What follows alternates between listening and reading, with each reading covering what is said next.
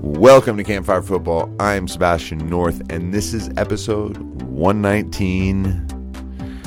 It's sacking season. Sacking season. We, put potatoes in sacks. It's harvesting season. And people get fired. That's actually really what this is all about. People are getting fired. Yeah, there are Premier League managers around the league who are struggling to keep their jobs. There are managers throughout Europe, as a matter of fact, that are. And then there is also a situation embroiling in the United States, which is long overdue. There are heads rolling here as well. So let's just start with the football side of things in the UK, kind of the fast stories, and then we'll move on to kind of the main topic. So first of all, I want to start with the first main sackings that needed to happen, had to happen. At least 3 police officers and a few more people, civilians, have been charged in the stampede that crushed 125 people in a stadium in Indonesia. So this is a horrible thing where basically a few people were pitch invaders, and the police came in and decided to take a hard line on it, and tear gas was fired into the stands, and people started running. And once people start running and there's a lot of people, accidents happen. A lot of people were killed. I think 125 is the current number that they've ended up at, and that is just devastating. It's just awful. I mean, this happened in Cameroon during the African Nations Cup, where in the lead up to one of the games, fans were running into the stadium area from different sides, and there was just too many people in a certain area, and some were run over.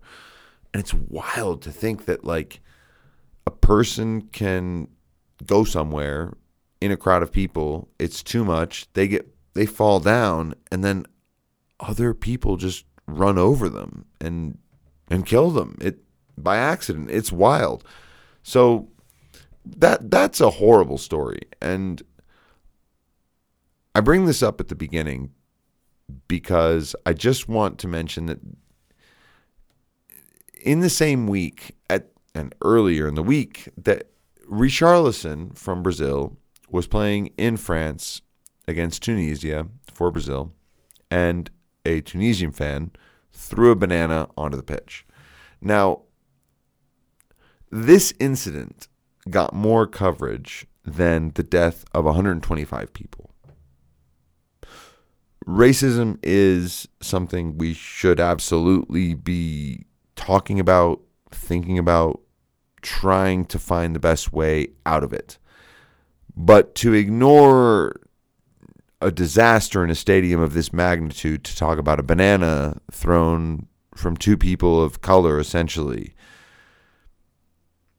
I'm sorry. I just don't really see where we're going with this. And I've seen a lot of television time devoted towards topics that aren't about football. And, also giving some kind of attention to this giant tragedy. Because it's a tragedy. It's a freaking tragedy. 125 people die in a stadium. That's more than died at Hillsborough. So Liverpool fans who are currently still, processing and dealing with everything that happened all that time ago, this is more of a death tally. And it is really upsetting. It's sad. And I think that we should talk about it more, and not in a disparaging way about the third world, saying, well, it's Indonesia, so it's third world infrastructure, it's third world this, third world that. That is bullshit. Sorry. I don't accept that. I think that at this point we need to talk about the way that police will react to fans. And bringing up Liverpool again, y'all experienced this in the Champions League final last May when Liverpool fans went to Paris and were tear gassed for, I'm not really sure what. Nothing really at all. Totally unjust. Awful display by the police. Do we want situations like this to continue, or are we going to make them about what club or nationality we are and who does this kind of thing? I think that it's a very dangerous type of thing, and we need to make sure we're on the right side of it. Okay. For anyone who just bared with me through all of that, let's have some fun now. That was important. I needed to say it, but we got to talk about jobs getting lost because it's sacking season. It really is. Look, there's a lot of managers that have been on the chopping block lately. Quite a few. Some seem to be like one game away from being relieved of their duties. And then there's others who, well, they've already been fired or saved. So we'll get into all the parts of that. Gianluca Lopetegui is the one I want to start with because his sacking seemed like it'd been coming for weeks. Sevilla have been terrible for a while. And I just don't understand why they waited the entire international break to sack a guy, basically to wait for him to not do well in the Champions League and then show him out the door. So Borussia Dortmund win 4-2, I believe it was, against Sevilla, destroy them in Sevilla, and Gianluca Lopetegui is finally relieved of his duties. Was 1 week of wages probably the reason why? I might be. And this is the thing with a lot of coaches, that the salary that they are on is part of the reason why they are not being fired as quickly as they are. Well, don't pay a dude like $10 million a year if you think you're going to keep him for like 1.5. I don't get it. I don't get it. Anyway, Chris Wilder has also been sacked. He was sacked by Middlesbrough. Unfortunate for him. I thought he was, building something, but it also kind of went downhill. And Chris Wilder has now shown that he can get a unit going, but maybe there's something around the way he works that starts to stall that. It becomes more about him. I don't know. It's a narrative. It's one that's coming out. I'm not the one saying it. Well, I am saying it. I'm just not the one that proposes it. That's all. Sinisa Mihajlovic, fired from Bologna. Marko Arnautovic is at that club, just in case you need to know. Just some kind of connection just to work with. Anyway, Gerardo Seoane from Bayer Leverkusen, fired, replaced by Xabi Alonso. Hopefully his passing game is as good as his communication game as a coach. They're going to need it. They're a really good squad, but somehow someone's got to make Bayer Leverkusen start playing football because they've been bad for a while. Domenico Tedesco. Italian man. Tedesco means German in Italian. The RB Leipzig coach, and he was just, boom, canned, done. Jesse Marsch style, quick, over, out the door. You're doing all right, sort of, we're gone. Nagelsmann set a bar that is very, very, very difficult to cope with there. So, unfortunate for Tedesco. I thought he did a really good job picking up after Marsch, but this season, League, Champions League, things haven't been great, so they want to make a change. Kind of normal in Germany at this point. They go, well, we've got a good squad. We just need someone that's going to make them work. That's it. No worries. Just out you go, in you go. You're hireable elsewhere. Seems like a decent environment. I don't know. Speaking of RB Leipzig, though, is that Christopher Vivel, I believe that's how you pronounce his name, he has been promoted to Chelsea. Hey, Chelsea have hired a sporting director or technical director or someone under Todd Boehly that is not just, Graham Potter, basically. Very important to have some structure in a club. It looks like Todd Boehly's been wanting to do this for a while. Finally, they get their man, I think. I don't really know if they've actually got their man. We'll see. And look, this is crucial for Chelsea. They cannot go around having Todd Boehly being, the technical director going and making signings around Europe forever. This cannot persist. They need someone who's a professional at the job. Christopher Vivel, I believe that's how you say his name. He seems like at least an option at present. We'll see how it goes. All right, then you've got the managers who are clinging on by an absolute thread. I had Chris Cooper on here on my list, and then he gets given a new contract at Nottingham Forest. This has to be one of the worst runs of form and a contract reward in the same time ever in the Premier League. I'm not discounting Chris Cooper. He took this team from relegation zone in the championship to promotion territory.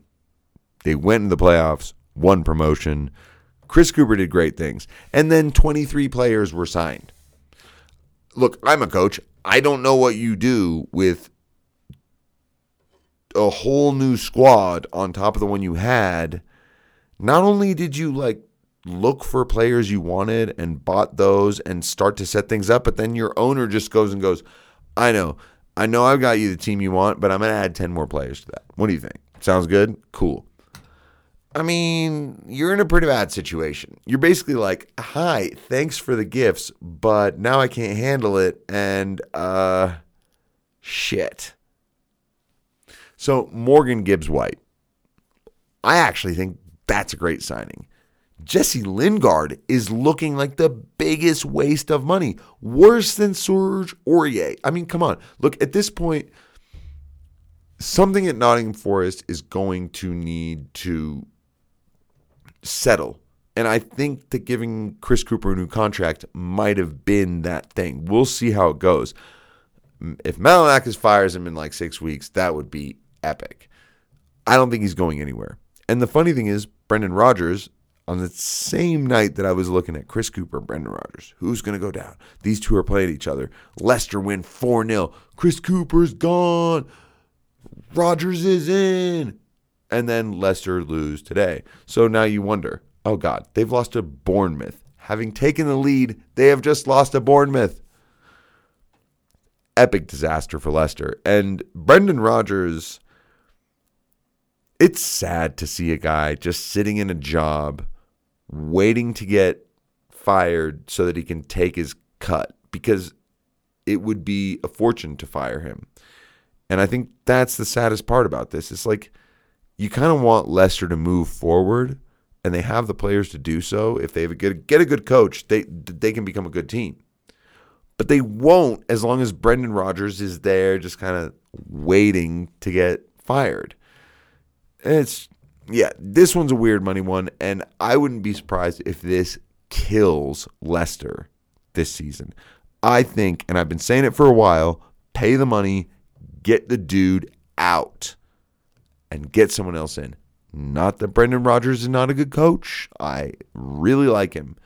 But where things are at Leicester right now, you got to cut the cord and get someone in who's going to make things work, not someone who's like, fire me and pay me, bro. That's not what you want. That's not what you want at all. It will not make any sense. So I've just gone over two managers who are basically sort of in but not in that position. Someone who may be for real in the Premier League is Ralph Hasenhüttl. On a podcast recently, on my podcast recently, I was talking to SGFC. I said that these guys would probably finish top 10. Yeah.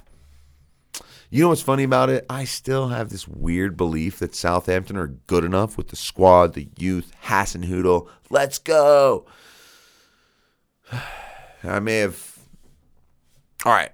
That one, I'm pretty sure I went a little overboard on that one. But I will say, every time Ralph Hasenhüttl is just on the brink of the sack, the team goes on a 2 to 3 month run that saves them from relegation and saves his job for the next season, basically.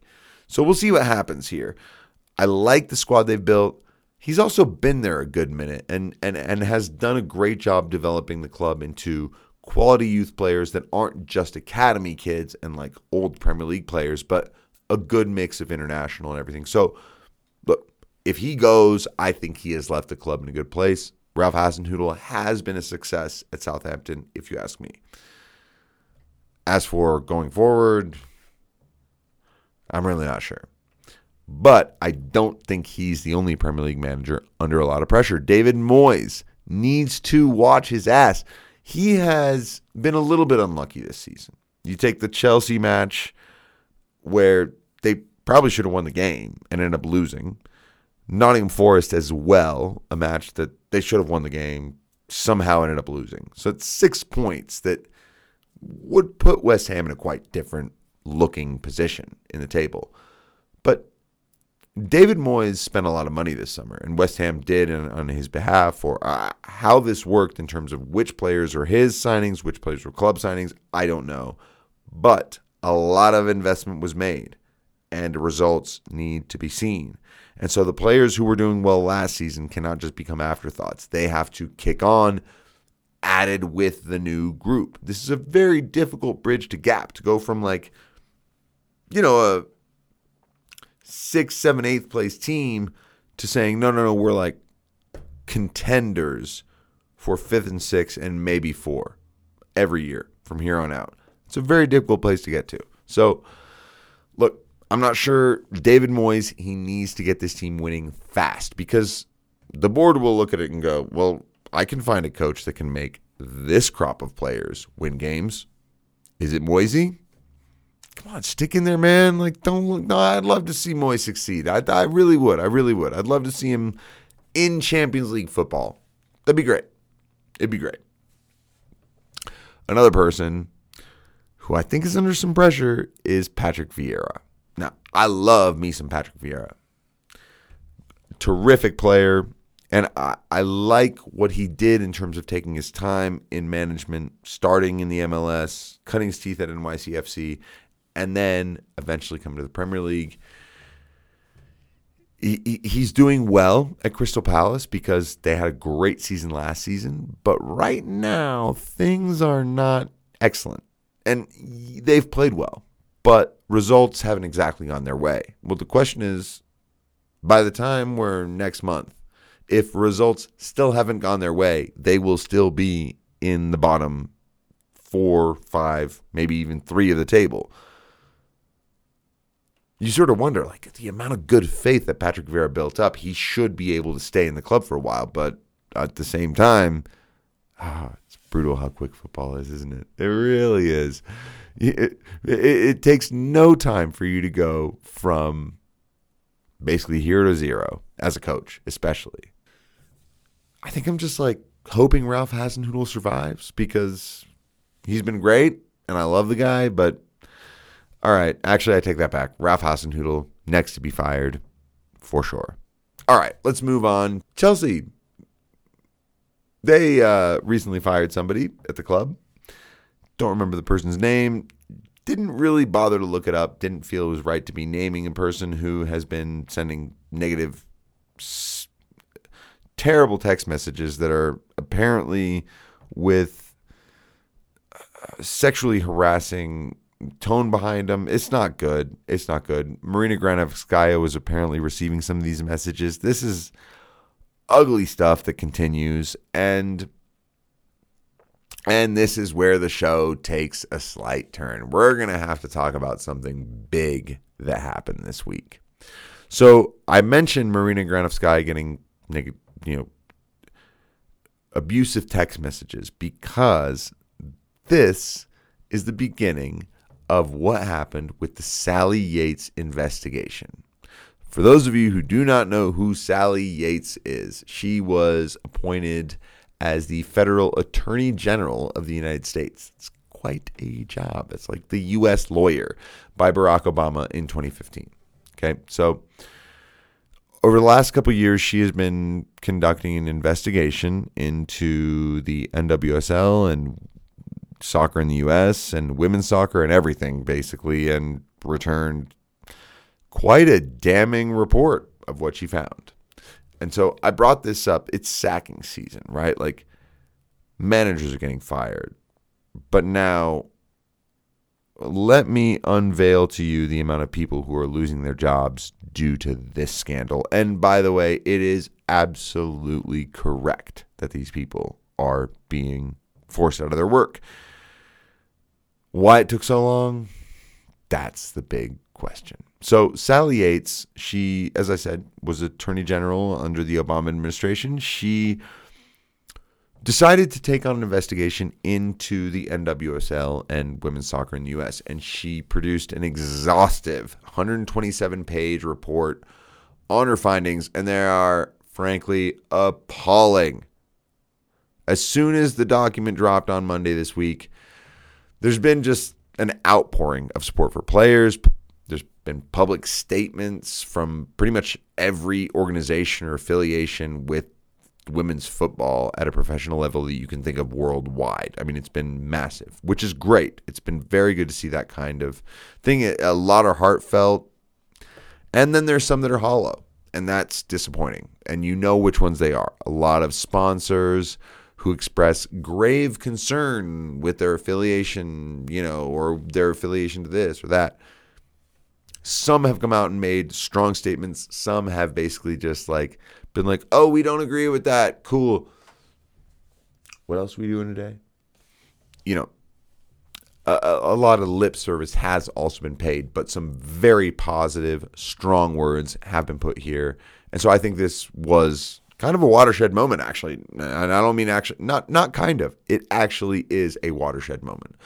A lot of people are aware of this, and it's going to make a difference. So Sally Yates, she went through and pretty much showed how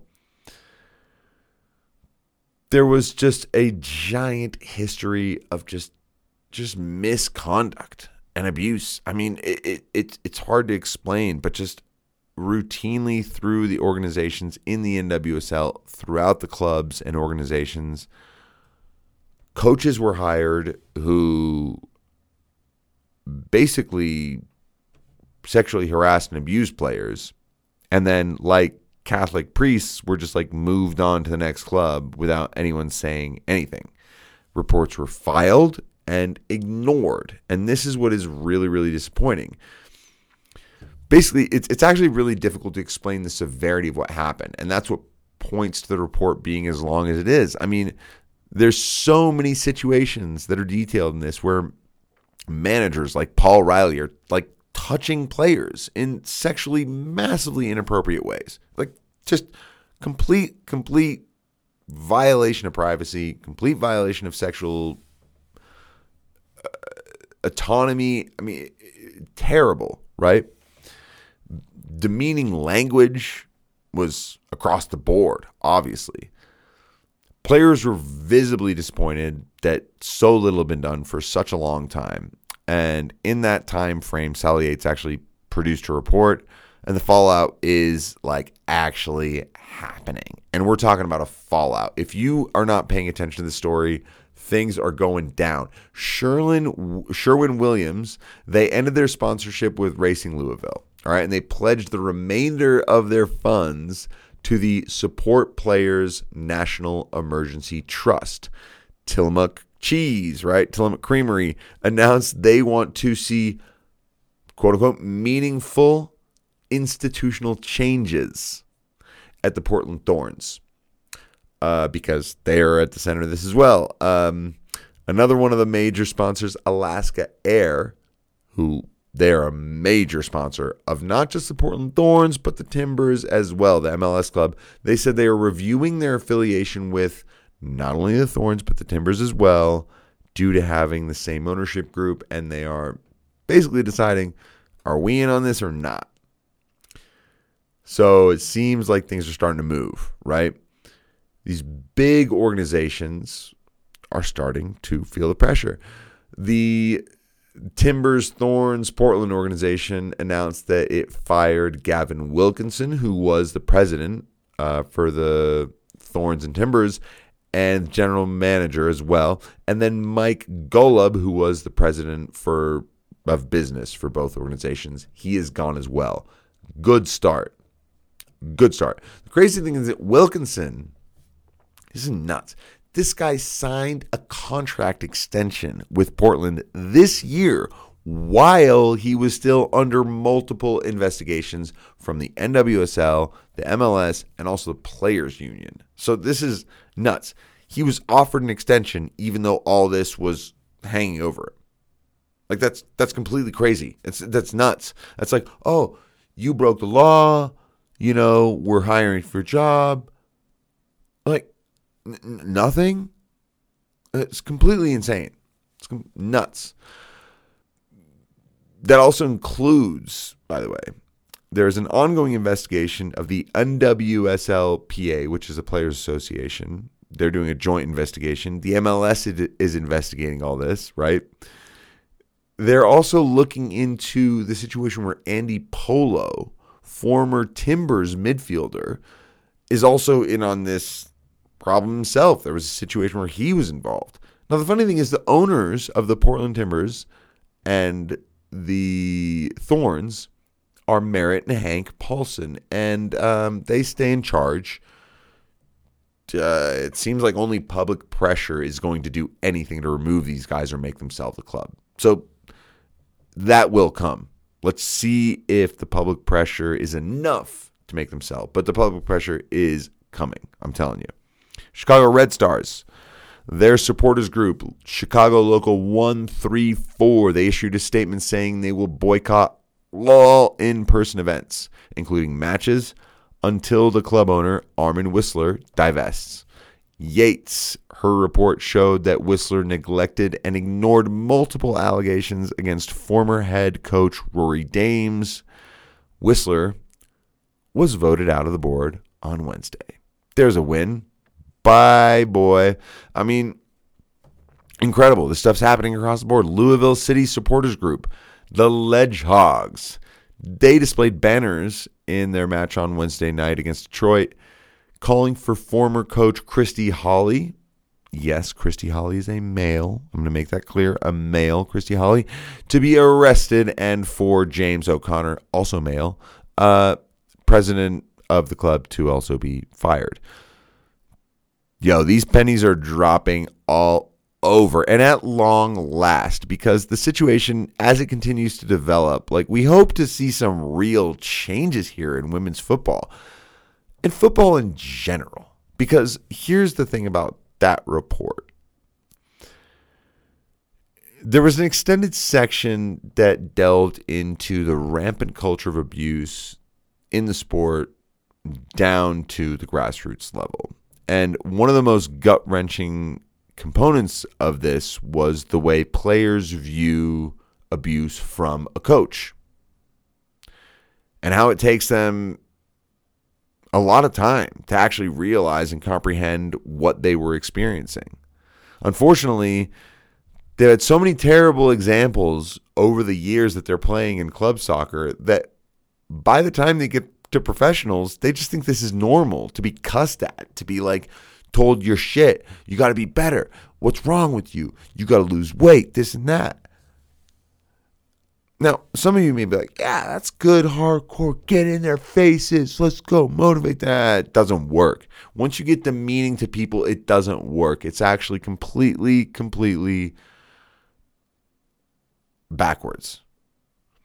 One of the hard things, like, unfortunately, they've had so many situations where players, they witness coaches not act like adults. They witness coaches act like children in adults' clothing. And unfortunately, they're still seeing that as some kind of an example. Whether it's a good or bad one, they're seeing it. The physical abuse and the sexually related breaches like that happened at the NWSL are not in any question deplorable. And it's a credit to the women involved they reported them, because you need reporting. The amount of stuff I see on youth fields is always unreported. You think you know what happens out there to kids every day in the sport. You don't. It goes unreported. I see things every time. I can't report them all. And I will say, in situations like these, I am very proud. I want to say, let's give props to the women that came out and reported these things, because what they did is they created a actual documentation track record that made it so that eventually, when the authorities woke up, the hammer could drop because the evidence was there. Now, from my perspective, I say the scary thing is that as a youth soccer coach in the U.S., All you have to do is like turn up to a club that need to hire coaches, pass a background check. If you can do that, great. Now you got to just do a concussion course and Safe Sport, which is basically 2.5 hours of telling you when a situation is one you should report. And I know it sounds simple, but Safe Sport doesn't really do anything. And I think a lot of people can agree to that.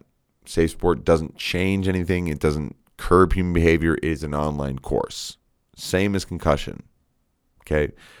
So you have 2 online courses and a background check, and that's all you need to be given a group of people to mold on a mental level. It's completely insane. Most of these people have no idea what they're doing. Shouting at players, putting kids under immense pressure, like making them viciously compete against one another. It's highly toxic. It's terrible. It's commonplace on all fields across the country. These kids grow up, and the talented ones go on to college or professional level or something to receive just as despicable a treatment as they had before. And it's from the leaders whose job it is to support and protect them. So this is football in America. This is what we deal with. And I think Sally Yates' report will help a lot to address a lot of the institutional issues that are going on. But, we got to fix our houses, people. I mean, we have to fix our game. We have to fix the way that we teach people, the way we think about this. Is this all about winning? Is this all about destroying an opponent? What is this about? What is this about for you as a fan when you watch the game? What is this about for you if you play? I would say the same thing for the people at U.S. Soccer. What can you do to make people feel proud? What can you do to make youth players feel safe in an environment where they actually can learn and grow? Because the players that I am currently coaching, I have heard from parents, they've had a rough last 2 years. They've had a rough time. Some of the coaches they had just berated them or didn't coach them and didn't help them. And I'm looking at kids, boys, 12 years old, who are devoid of confidence. And I wonder, what could happen if they fell into the wrong person's hands? When you work in this sport, especially at the youth levels, you start to think about what an impact that this Sally Yates investigation might have. And I hope it has a big one. I hope it has a big one in terms of thinking the way we talk about abuse, not just sexual abuse in the workplace, because I think that's something we're covering, but abuse towards youth, not just girls. And not just sexual abuse. I just mean abuse in general. The way coaches yell at kids and the way parents accept it. That needs to go. It needs to change. It needs to be evolved. It is part of what it makes it so that when players move all the way to the professional level and they're being abused by a coach at the professional level as adults, as paid professionals, they still accept it. That's not okay. There are so many jobs in this sport. The key to having a quality footballing ecosystem is to have good people in charge at every rung of the ladder. From the youth to the top. There has to be a common idea that the sport is a fun way to learn, a fun way to exchange knowledge, lessons, wisdom, and have something to set your mind and your body to. You can make friends, community, and if you're good enough, in any arena of this thing, you can reach some high level that gives you money and also stardom and also just reach to empower other people, which is super cool. But people in high levels, they've also got to be held to high standards. And I hope that Sally Yates raise the standard for what is acceptable in the NWSL. Because also their youth coaches, Paul Riley, I believe, was a youth coach who was sort of just promoted from an academy girls U16 job to a pro job. I mean, this is not pro level stuff. So I'm hoping the NWSL can raise their game, that everyone can make sure that there's more safety for the players, these professionals, and also that we can filter that down to the kids because they're growing up one day, all right? And now that turnover is coming in rapid time, change will surely follow. Now, as for football as a whole, we just need to remember, we're a community of people. We're playing a game. We're kicking a round ball. How do we stick together? How do we make sure we create situations where people are just like happy, empowered, and feeling safe, and not situations where people are predated on? It doesn't make sense. This game is good for everybody. Keep it that way. This is Campfire Football. I'm sorry I had to deal with a slightly more difficult subject to end with, but it is very important we talk about that as well. So, thank you. This is episode 119. It's sacking season. I'm Sebastian North. See you later.